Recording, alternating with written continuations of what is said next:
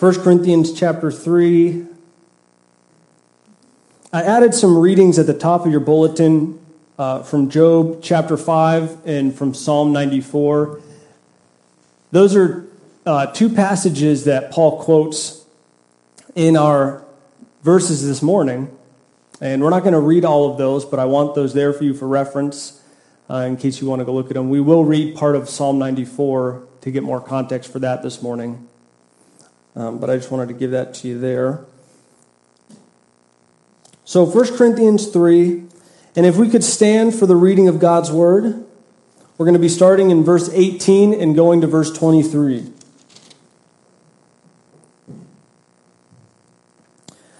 Paul says, "Let no man deceive himself. If any man among you thinks that he is wise in this age, he must become foolish so that he may become wise. For the wisdom of this world is foolishness before God. For it is written, He is the one who catches the wise in their craftiness. And again, the Lord knows the reasoning of the wise, that they are useless. So then, let no one boast in men, for all things belong to you, whether Paul or Apollos, or Cephas, or the world, or life, or death, or things present, or things to come. All things belong to you, and you belong to Christ, and Christ belongs to God." Let's pray. Heavenly Father, we pray this morning for the clarity of your word. I pray, Lord, that you would use me to teach clearly, to be faithful to the truth of your word, God. And Lord, I also pray that you would use me as an instrument, that the focus would not be on me this morning, but that we would all direct our hearts and our thoughts on what you have to say. I pray, God, that we would all be conformed more into the image of your Son, Jesus Christ, who is our Lord and our example and our Savior. And I also pray, Lord, as we do every week, God, that we know there are people who are calling themselves Christians and going to church every Sunday, but still do not have this relationship with you, God. They still are trying to live in the world and with you, and you can't have two masters, God. We know this. And so I pray, Lord, for their salvation as well. We pray this in Jesus' name. Amen. So what we're going to see this morning in the passage that we have is really Paul is still building on what we learned from the last couple weeks.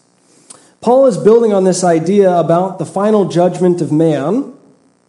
And as Pastor Keith taught us last week, that while believers will not experience God's wrath, right, we still will have to stand before God and give an account of our lives. We still will have to go before the Bema seat. There will be this time where the fact that we are already fully exposed will be revealed, and we will be fully exposed to ourselves as well, because we will be standing before the holy God, and he will be examining each and every moment. One of the ways that I've looked at this, and it was actually from a video that I had watched on this a while back, was that the nice thing, though, is as we stand before God, everything that was done before we came to faith in Christ is done away with. It was paid for on the cross. It's pushed off. It is as far as the east from the west, right? We are not held accountable to those things in that way, thankfully. But the things that we have done after becoming Christians, those things will be brought before the Lord, and they will either be burned up in fire or we will be rewarded for what we have done. And so some of us will go before the Lord and we will receive the rewards of our life. And unfortunately, some of us will go before him and we will not hear, "Well done, good and faithful servant." In fact, what Paul says, as Pastor Keith read last week, is that though you will be saved, you will suffer loss and your works will be burnt up. So now I want to pause on here a minute before we get into our passage, because here's my concern. My concern is that for many Christians today, they read a passage like that, and they walk away, rightly so, very encouraged in a sense that, hey, you know what? The goal was to make it into heaven, and it sounds like I've made that goal, and the works and the rewards is just kind of some icing on the cake, and really I can kind of do without it. As long as I just get in.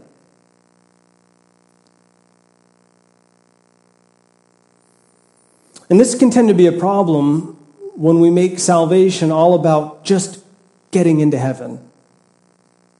I just need to get in. And I bring this up because I know that there will be some who think they are saved. Maybe without rewards, but I'll get in. And what could tend to be the problem and the reality is you don't have any rewards because you don't really love Jesus.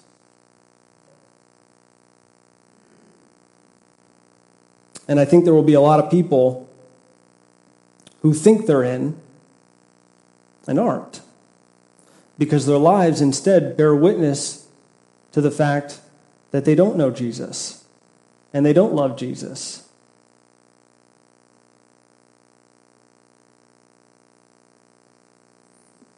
Instead, Paul, after speaking about this topic of being refined with fire and the rewards that will be received, he returns back to warning the Corinthian church, and then he gives an exhortation to reorient their thinking. And the warning is about fools being deceived about their supposed wisdom. And the exhortation is to remember what belongs to them as Christians because of who they belong to.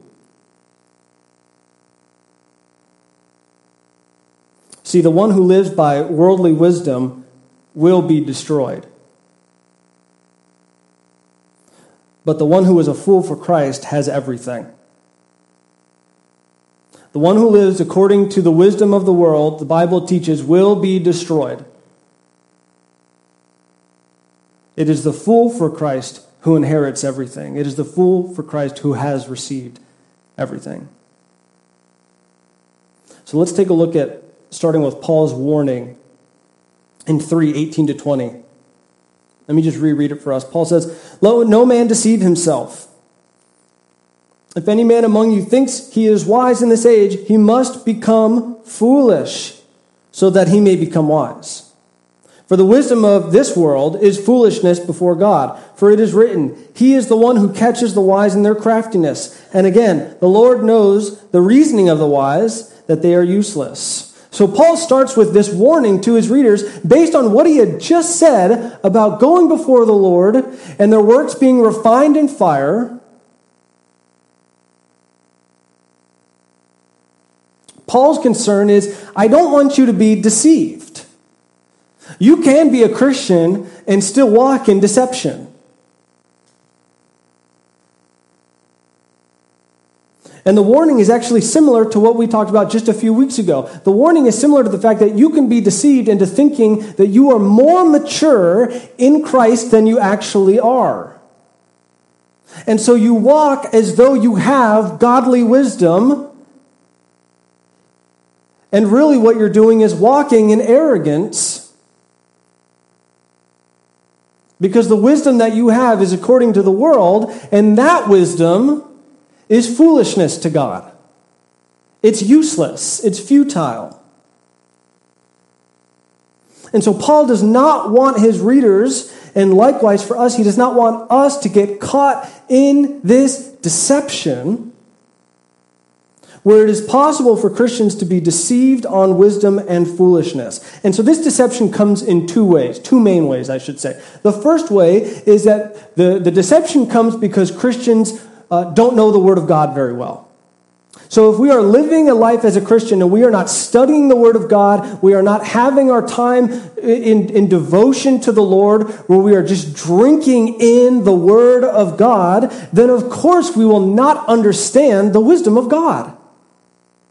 He has spoken. He has given us His revelation, and it is between Genesis and Revelation. That's where we find the wisdom of God. We don't find it out in the world. We don't find it in college degrees. We don't find it from going to really good business conferences. The wisdom of God comes from the Word of God. And so I would just appeal to you, if you claim to be a follower of Christ and you are not spending significant time in the Word, I'm telling you, you're probably not walking in godly wisdom. And if you think you are without the Word of God being imprinted on your heart, then you would fall under what Paul says here, which is you're deceived. And here's the thing about deception. Is deception obvious to the one who's being deceived? No, of course not. I can think of many times in my life where I've walked in deception thinking it was the wisdom of God, and it was clearly the wisdom of man. And it took the Word of God and brothers in Christ to come alongside and say, Tyler, that's not right. But I thought it was. So likewise, if we are going to walk in godly wisdom and not be deceived, we have to be invested in the Word of God. A few minutes in the morning every day is not going to cut it. Picking out one verse from a psalm and thinking that's going to carry you through. No, you are called to be a student of the Word of God, even if you dislike school. And if reading is tough to find the time to read, well, I would say you still need to find time to read, but guess what? For many of us, we also have options to hear the Word of God. And guess what? Here's the beautiful thing about that, and I talked about this a few weeks ago in our Sunday schools. The Word of God was meant to be heard. It's meant to be read now that we have access to reading it, but do you know that this is actually a privilege? Not everyone had access to read the Word of God. Even when it was written, the majority of people still relied on hearing it. So if you have a hard time reading or you're having a hard time finding time to read, I would say you still should find time to read, but there's also options available to you to be hearing it. And here's the beautiful thing. If I close my eyes, can I read? No. Because I have the ability to close my eyes, right? But do I have the ability to close my ears? Even if I do this, right? I still, we try to do this all the time. It never works. Hearing the Word of God is important as well. The Word of God is meant to be heard. It's written in such a way, too, by the way, that it's meant to be heard. There's a cadence to it. But if we're not investing in any of those ways in the Word of God, we will not walk in godly wisdom. And we will be deceived. Okay, the other way that we can be deceived is by not practicing the Word of righteousness. So, it's not so much that you need to be in the Word of God and think that if I just, quickly read it, I'm good, let's go. You have to be practicing the Word of righteousness. This is another thing we talked about a couple of weeks ago when we were in Hebrews chapter 5. Where the problem from the author of Hebrews was, you're on milk, not solid food. You should be on solid food, but the problem is you're not practicing the Word of righteousness, so you are not able to discern good from evil. Think about that. If we are not practicing the Word of righteousness, we, because of our sinful activity and our refusal to practice the Word of righteousness, will walk in the wisdom of the world, not in the wisdom of God.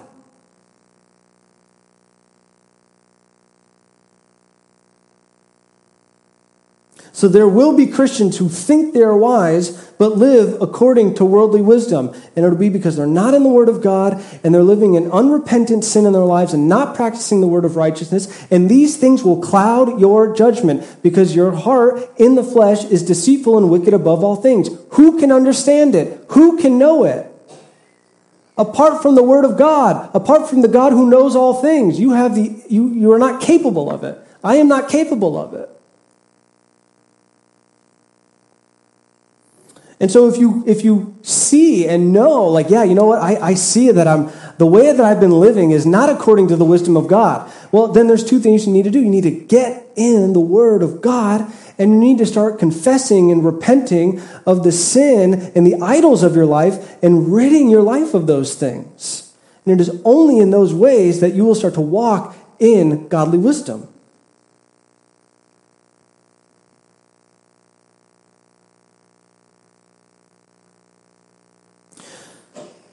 This wisdom will not look like the world's wisdom. Instead, in order to become wise, you must become a fool. We must recognize our foolishness before the all-knowing God. See, when the Bible tells us that we bring nothing to the table before God, it literally means we bring nothing before God. We don't even bring wisdom before God. The reality is that we need to recognize that when we are poor in spirit, what that means is we are also poor in wisdom. I don't bring my wisdom before God and say, well, God, I think I got things mostly together, but I could use you for the rest of the way. I come before the Lord and I say, Lord, I've been a fool my whole life. And when I walk in the flesh now, even after a professing Christian, I recognize that when I walk in the flesh, I'm walking like a fool. And so I can't come to the Lord with pride. I can't come to him and say, well, God, isn't there some wisdom in me, from me? I mean, I know I'm younger than a lot of you, but I think sometimes we can get caught in this where we think I've lived a pretty decent life for the last 40 years. I need Jesus. I recognize that I have no good works, but I've built up some good wisdom. And the reality is you haven't.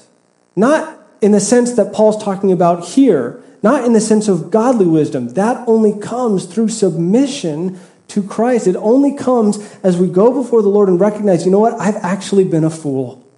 I've actually been a fool. And that's a good thing because that's where freedom comes from. And that's where God then starts to build and work and provide godly wisdom. So we need to embrace our foolishness before God. And we also need to embrace our foolishness before man. See, there's a sense that the world should regard Christians as foolish. Let me ask, was Jesus a wise teacher? Yes. Does the world think Jesus was a wise teacher? Well, it depends. See, think about this. You've probably heard this before. If on the one hand, we're talking about Jesus being a good humanitarian, and we take some of his teachings out of context, then yeah, there are certain elements of Jesus that unbelievers kind of cling to.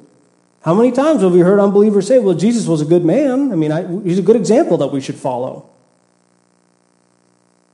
But when it comes to his deity, his law, his call to deny self, his resurrection, see, they reject these parts of Jesus as foolishness. Well, yeah, I believe Jesus was a good man, but I don't believe he was the Son of God. Well, then you don't believe the Jesus of the Bible.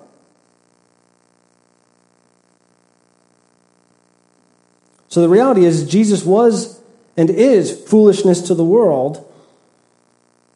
And here's some passages on that. John 1, 10 and 11. It says, he was in the world, and the world was made through him, yet the world did not know him. He came to his own, and his own people did not receive him. And when I'm teaching this at Wayside, we go through this passage, and I'm so thankful that when it's my turn for P-phase, I actually get these two verses here. Because it never ceases to surprise me. Every time I read it, every time I'm going to teach it, that I have to sit back and say, wow, not only was he in the world, but this is the world that he made. He made it. Every molecule that floats, every atom, every breath that is taken, every form of energy that is transmitted, all of that is from the creation of our God through the Word, Jesus Christ. You exist because the Word of God created you and called you into existence. Think about that. And then read the rest of this passage where it says, and yet the world did not know him.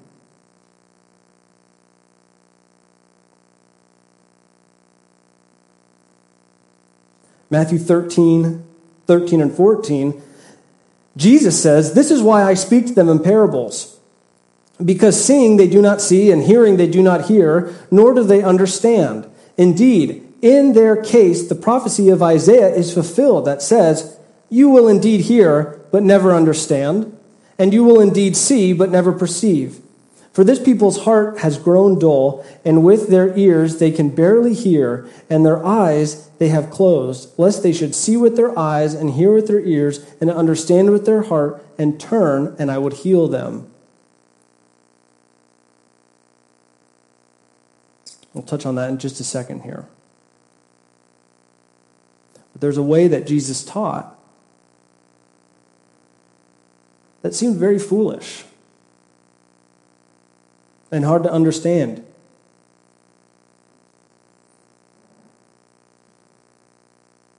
So we as Christians, the way that we think, our worldview, it needs to be according to the Word of God. And therefore, because of that, what we see in this passage from Matthew 13 is that it cannot be understood by those without ears to hear. And the kingdom of God cannot be seen by those without eyes to see. And Paul has already talked about this in 1 Corinthians, where he says that these are things that are spiritually appraised. You can only know them by the Spirit. It does not come by the flesh. In fact, what Matthew 13 tells us is that the Lord doesn't want rebels to understand the Word of God apart from the illuminating power of the Holy Spirit. Not only are you incapable, but that's the way that the Lord wants it. He does not want people coming to know Him unless their eyes are opened by the power of God opening them. Because when the world tries to interpret Jesus, as we saw, as I said earlier, they butcher His message. So Jesus can be a good man, but not God.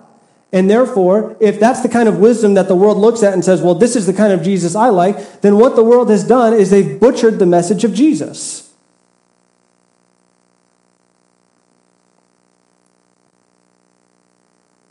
So if Jesus is foolish to the world, and if His word and His teachings are foolishness to those without ears to hear, then let me ask, why should Christians look any different?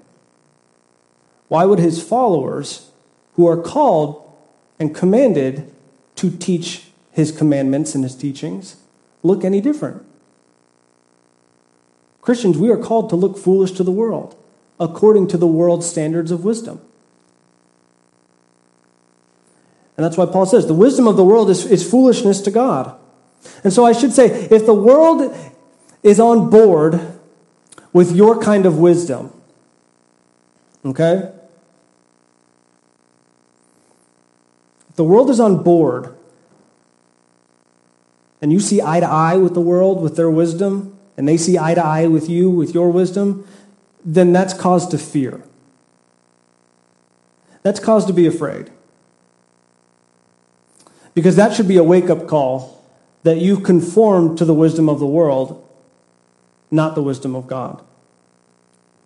So if your worldview, if your view of justice and religion and politics and sexuality and modesty and relationships and parenting and education and marriage and morality and love and peace and money and work, if your worldview on those things, if that falls in line with what the world says, and the world can look at the way that you view those things and applaud or even ignore it, then it must be examined by the Word of God, because chances are it's not biblical.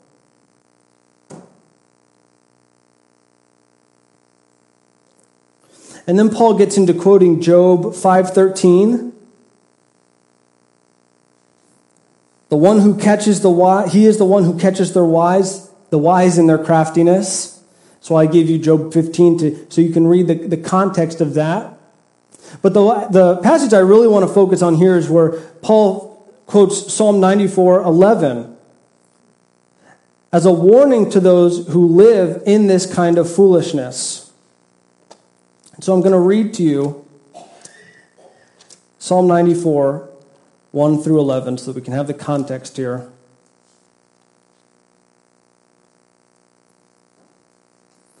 O Lord, God of vengeance, shine forth. Rise up, O judge of the earth, render recompense to the proud. How long shall the wicked, O Lord, how long shall the wicked exult? They pour forth words, they speak arrogantly. All who do wickedness vaunt themselves. They crush your people, O God, and afflict your heritage. They slay the widow and the stranger, and murder the fatherless. They have said, the Lord does not see, nor does the God of Jacob pay heed. Pay heed, you senseless among the people, and when will you understand, O stupid ones? He who planted the ear, does he not hear? He who formed the eye, does he not see? He who chastens the nations, will he not rebuke? Even he who teaches man knowledge, the Lord knows the thoughts of man. They are a mere breath. What Paul does is he quotes the Septuagint, which is worded in the Greek a little bit differently, which is why what we have here is that the Lord knows, he's quoting verse 11, the reasoning of the wise, and that they are empty or useless or futile, depending on the translation you have. So verses 1 through 7 from that psalm, what we learn is that the wicked seem to be prospering. And they act as if God does not see them. There is nothing new under the sun. Because what was written so many thousands of years ago is still true today. Those who think they are wise according to the world, those who are wicked and rebellious and walking in rebellion toward God, walk as if the Lord does not see them. And they seem to be prospering. They boast. They persecute God's people. They oppress the widow and the alien. They deny God's law concerning what God says about the widow and the sojourner. And they murder the fatherless. Then they boast that God does not take notice. We could translate that to, your God doesn't exist.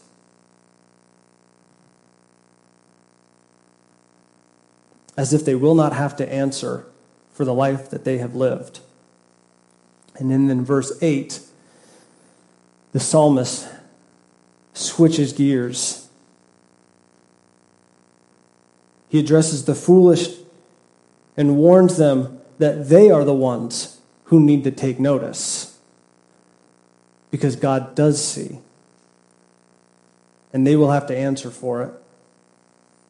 Then he says the fool is senseless. He says, oh, senseless ones.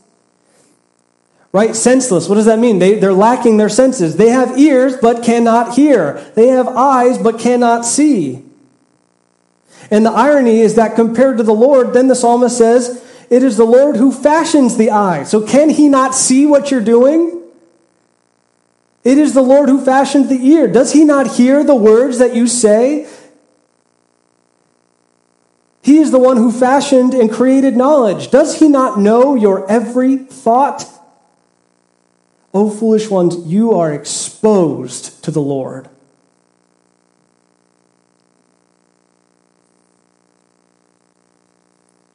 Our idolatry, our walking in sinfulness, our walking in the wisdom of the world will dull our senses. And if you don't believe me, Psalm 115 says this, our God in the heaven, he does whatever he pleases. But their idols are silver and gold, made by human hands. They have mouths but cannot speak, eyes but cannot see. They have ears but cannot hear, noses but cannot smell. They have hands but cannot feel, feet but cannot walk, nor can they utter a sound with their throats. Those who make these idols will be like them, and so will all who trust in them. If you are trusting the idols in your life, you will become dull and senseless like those false idols. And you will not be able to perceive the wisdom of God. You will not be able to discern what is good and evil. When I let idols into my life, what I'm really doing is I'm giving myself over to worldly wisdom. See, worldly wisdom sometimes just looks like Well, maybe just one more, Lord, and then I'll be fine.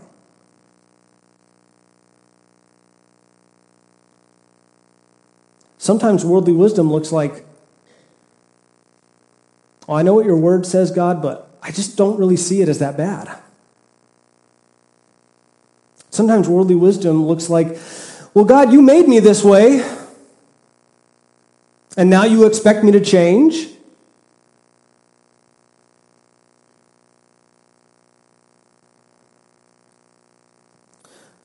But one of the things that I have to recognize, and I pray that you recognize too, is that I cannot serve two masters. I cannot serve my idols and God. I cannot serve my idols and also cling on to godly wisdom. The two will not reside together. And so really, what we see is that when we walk in foolishness, and I'm talking about when we walk in the wisdom of the world, when we walk in that foolishness to God, it's really just an outpouring of our wickedness and our sinfulness.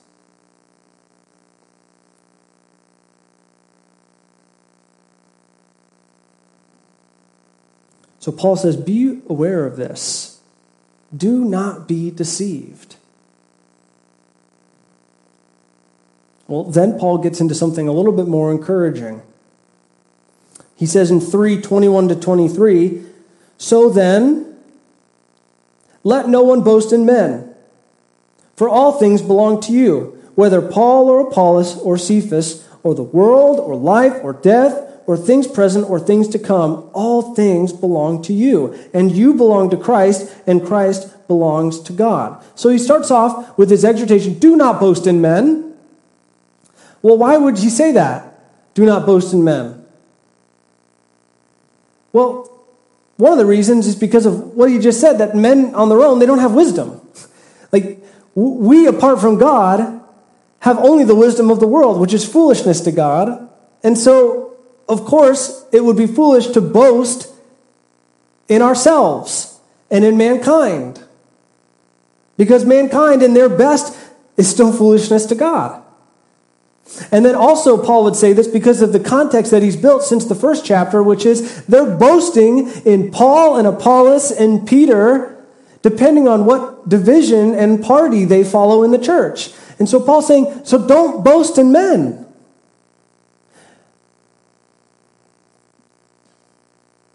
Don't idolize me or Apollos or Cephas, because Paul recognizes that even he is a fool apart from Christ, just as anyone else is. Then he says in 21b, he says, for all things belong to you, and then he lists those things that belong, which is really meant to be showing that everything, all things, including life and death, and the things that are going to come and the things that are already taking place. Well, what does this mean? Well, it starts with recognizing the authority of Christ. See, the Bible tells us that all authority in heaven and earth has been given in Christ. He has conquered sin and death, and he rules the nations. Matthew 11:27 says, all things have been entrusted to me by my Father. No one knows the Son except the Father, and no one knows the Father except the Son, and those to whom the Son chooses to reveal him. Matthew 28:18. Then Jesus came to them and said, all authority in heaven and on earth has been given to me. Ephesians 1:20 and 22.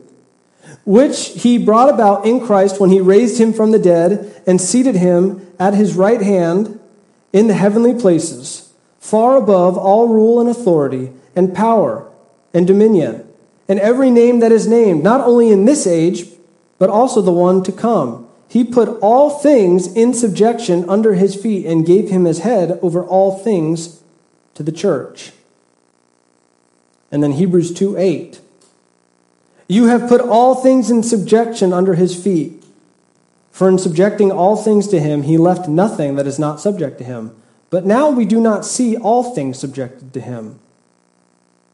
So these passages are playing on the present reality that all authority has been given to Christ. And even though we don't totally see it now, because there's still this already and not yet of the kingdom where we are seeing the authority of Christ displayed for us now in our lives and in the world around us in some ways, through the spreading of the kingdom of God, where we do not yet see it is in the rebellious and wicked world that still seems to prosper and function and say, does God not see? He doesn't see. And so these passages are telling, and this is what Paul's saying too in 1 Corinthians, why he can say that all things belong to you that are to come and now, the things that are present. Well, because all things belong to Christ, and we are united with him.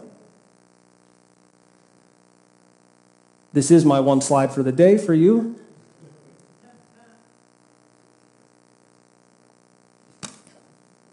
That's fine, it was funny. We can all laugh. We are united with Christ. Look at these passages, these truths. We are created in Christ, Ephesians 2:10. We were crucified with Christ, Galatians 2:20. We were buried with Christ, Colossians 2:12. We were baptized into Christ and his death, Romans 6:3. We are united with him in his resurrection, Romans 6:5. We are seated with him in the heavenly places, Ephesians 2:6. Christ dwells within us, 1 Corinthians 1:5. We are in him, 1 Corinthians 1:30. He has made his home in our hearts, John 14. We are one flesh with Christ, Ephesians 5:31-32. We are joint heirs with Christ, Romans 8:17. And we will reign with Christ, 2 Timothy 2:11-12.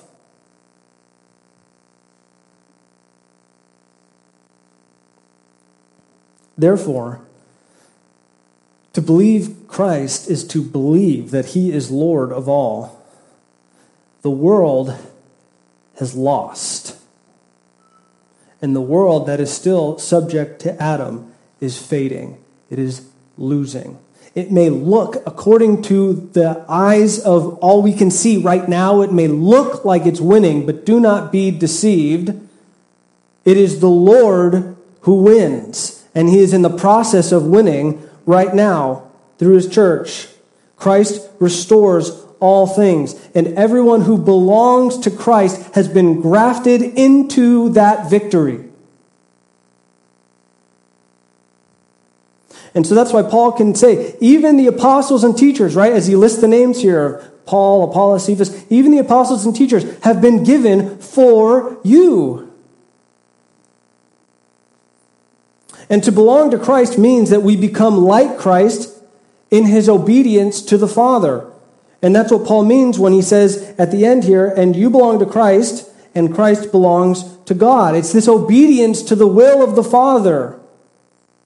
That now this has been given to you. You can live in this way now. And so this is the irony, is that the world thinks that they are wise, and the world thinks that they are in control. But the reality is, it is the foolish who have been given everything.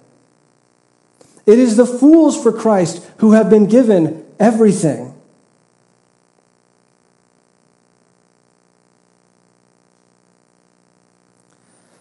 So some implications for this is that because Christ has won, if you are in Christ, you get to partake in that victory. And I see so many Christians who fail to live like this, and I think it's because there's a sense where we know it, but we don't actually believe it. Because it is hard to see when we're just kind of looking from a fleshly perspective. It's hard to see that the victory belongs to Christ when it seems like the world is kind of collapsing around us. But we have to trust what the Word of God says.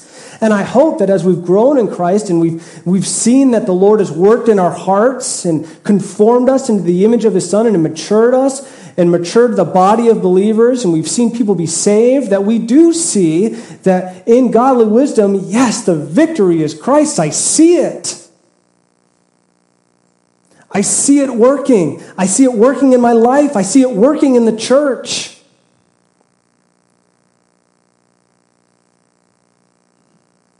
In Christ, you no longer fear death. In Christ, you have victory over sin. In Christ, you are part of the eternal kingdom that defeats the kingdom of this world.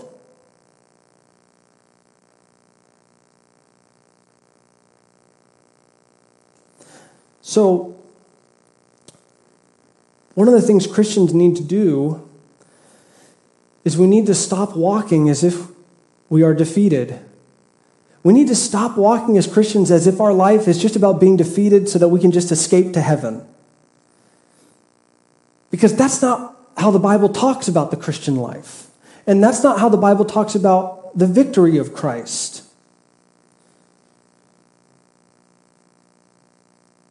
Instead, it's the opposite. You walk in victory because Christ owns everything. And he has been given all authority. And so when you walk in obedience to Christ, the world cannot touch you.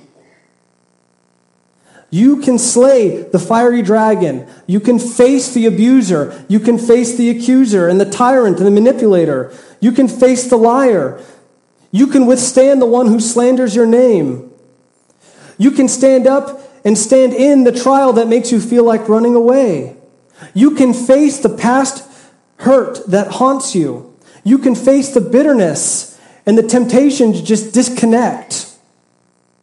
You can face the fear that makes it easier to stay silent than to rise up and be bold for the gospel. You can say no to the bottle.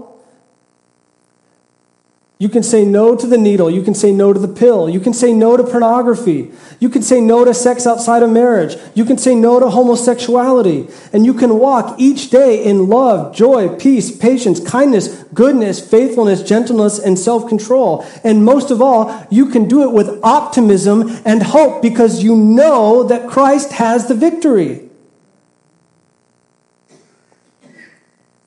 Because it all comes from Christ and you belong to him.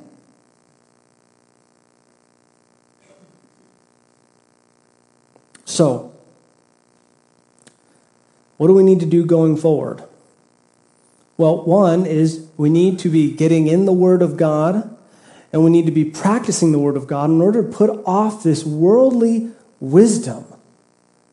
And we need to start embracing the fact that the Christian life is meant to be foolish in the eyes of the world. And so in some sense, we need to stop trying to please the world.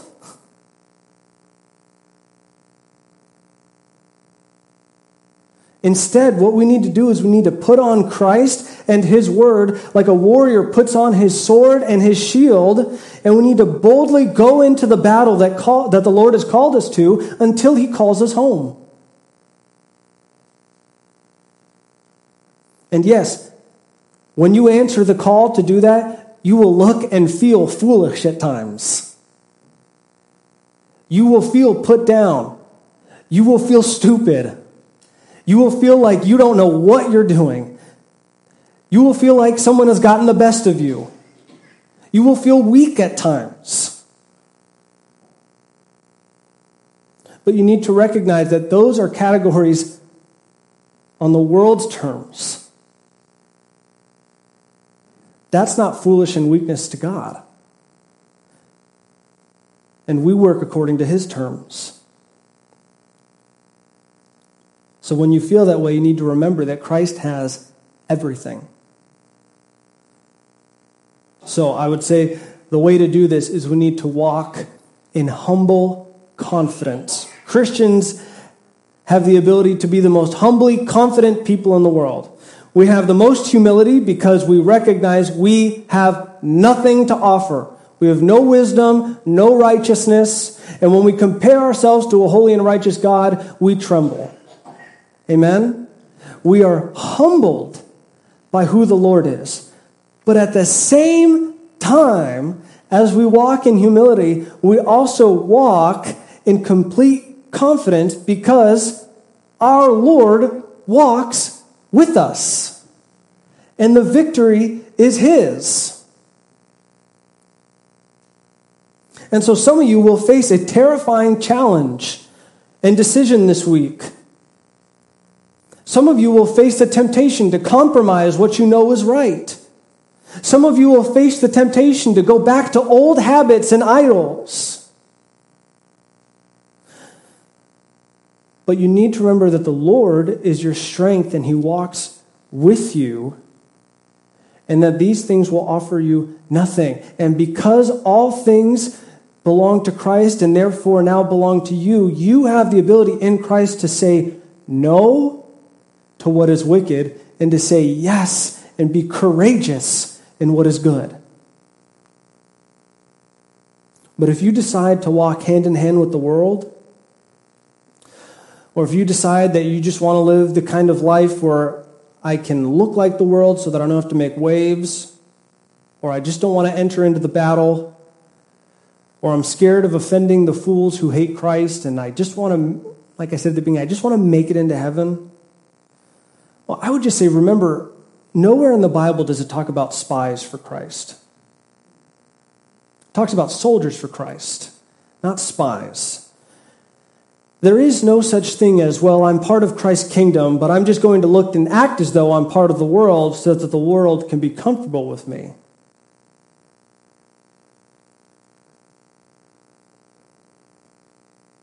So walk in humbleness, but walk boldly in Christ. And know that the victory is yours because the victory is His and you are in Him.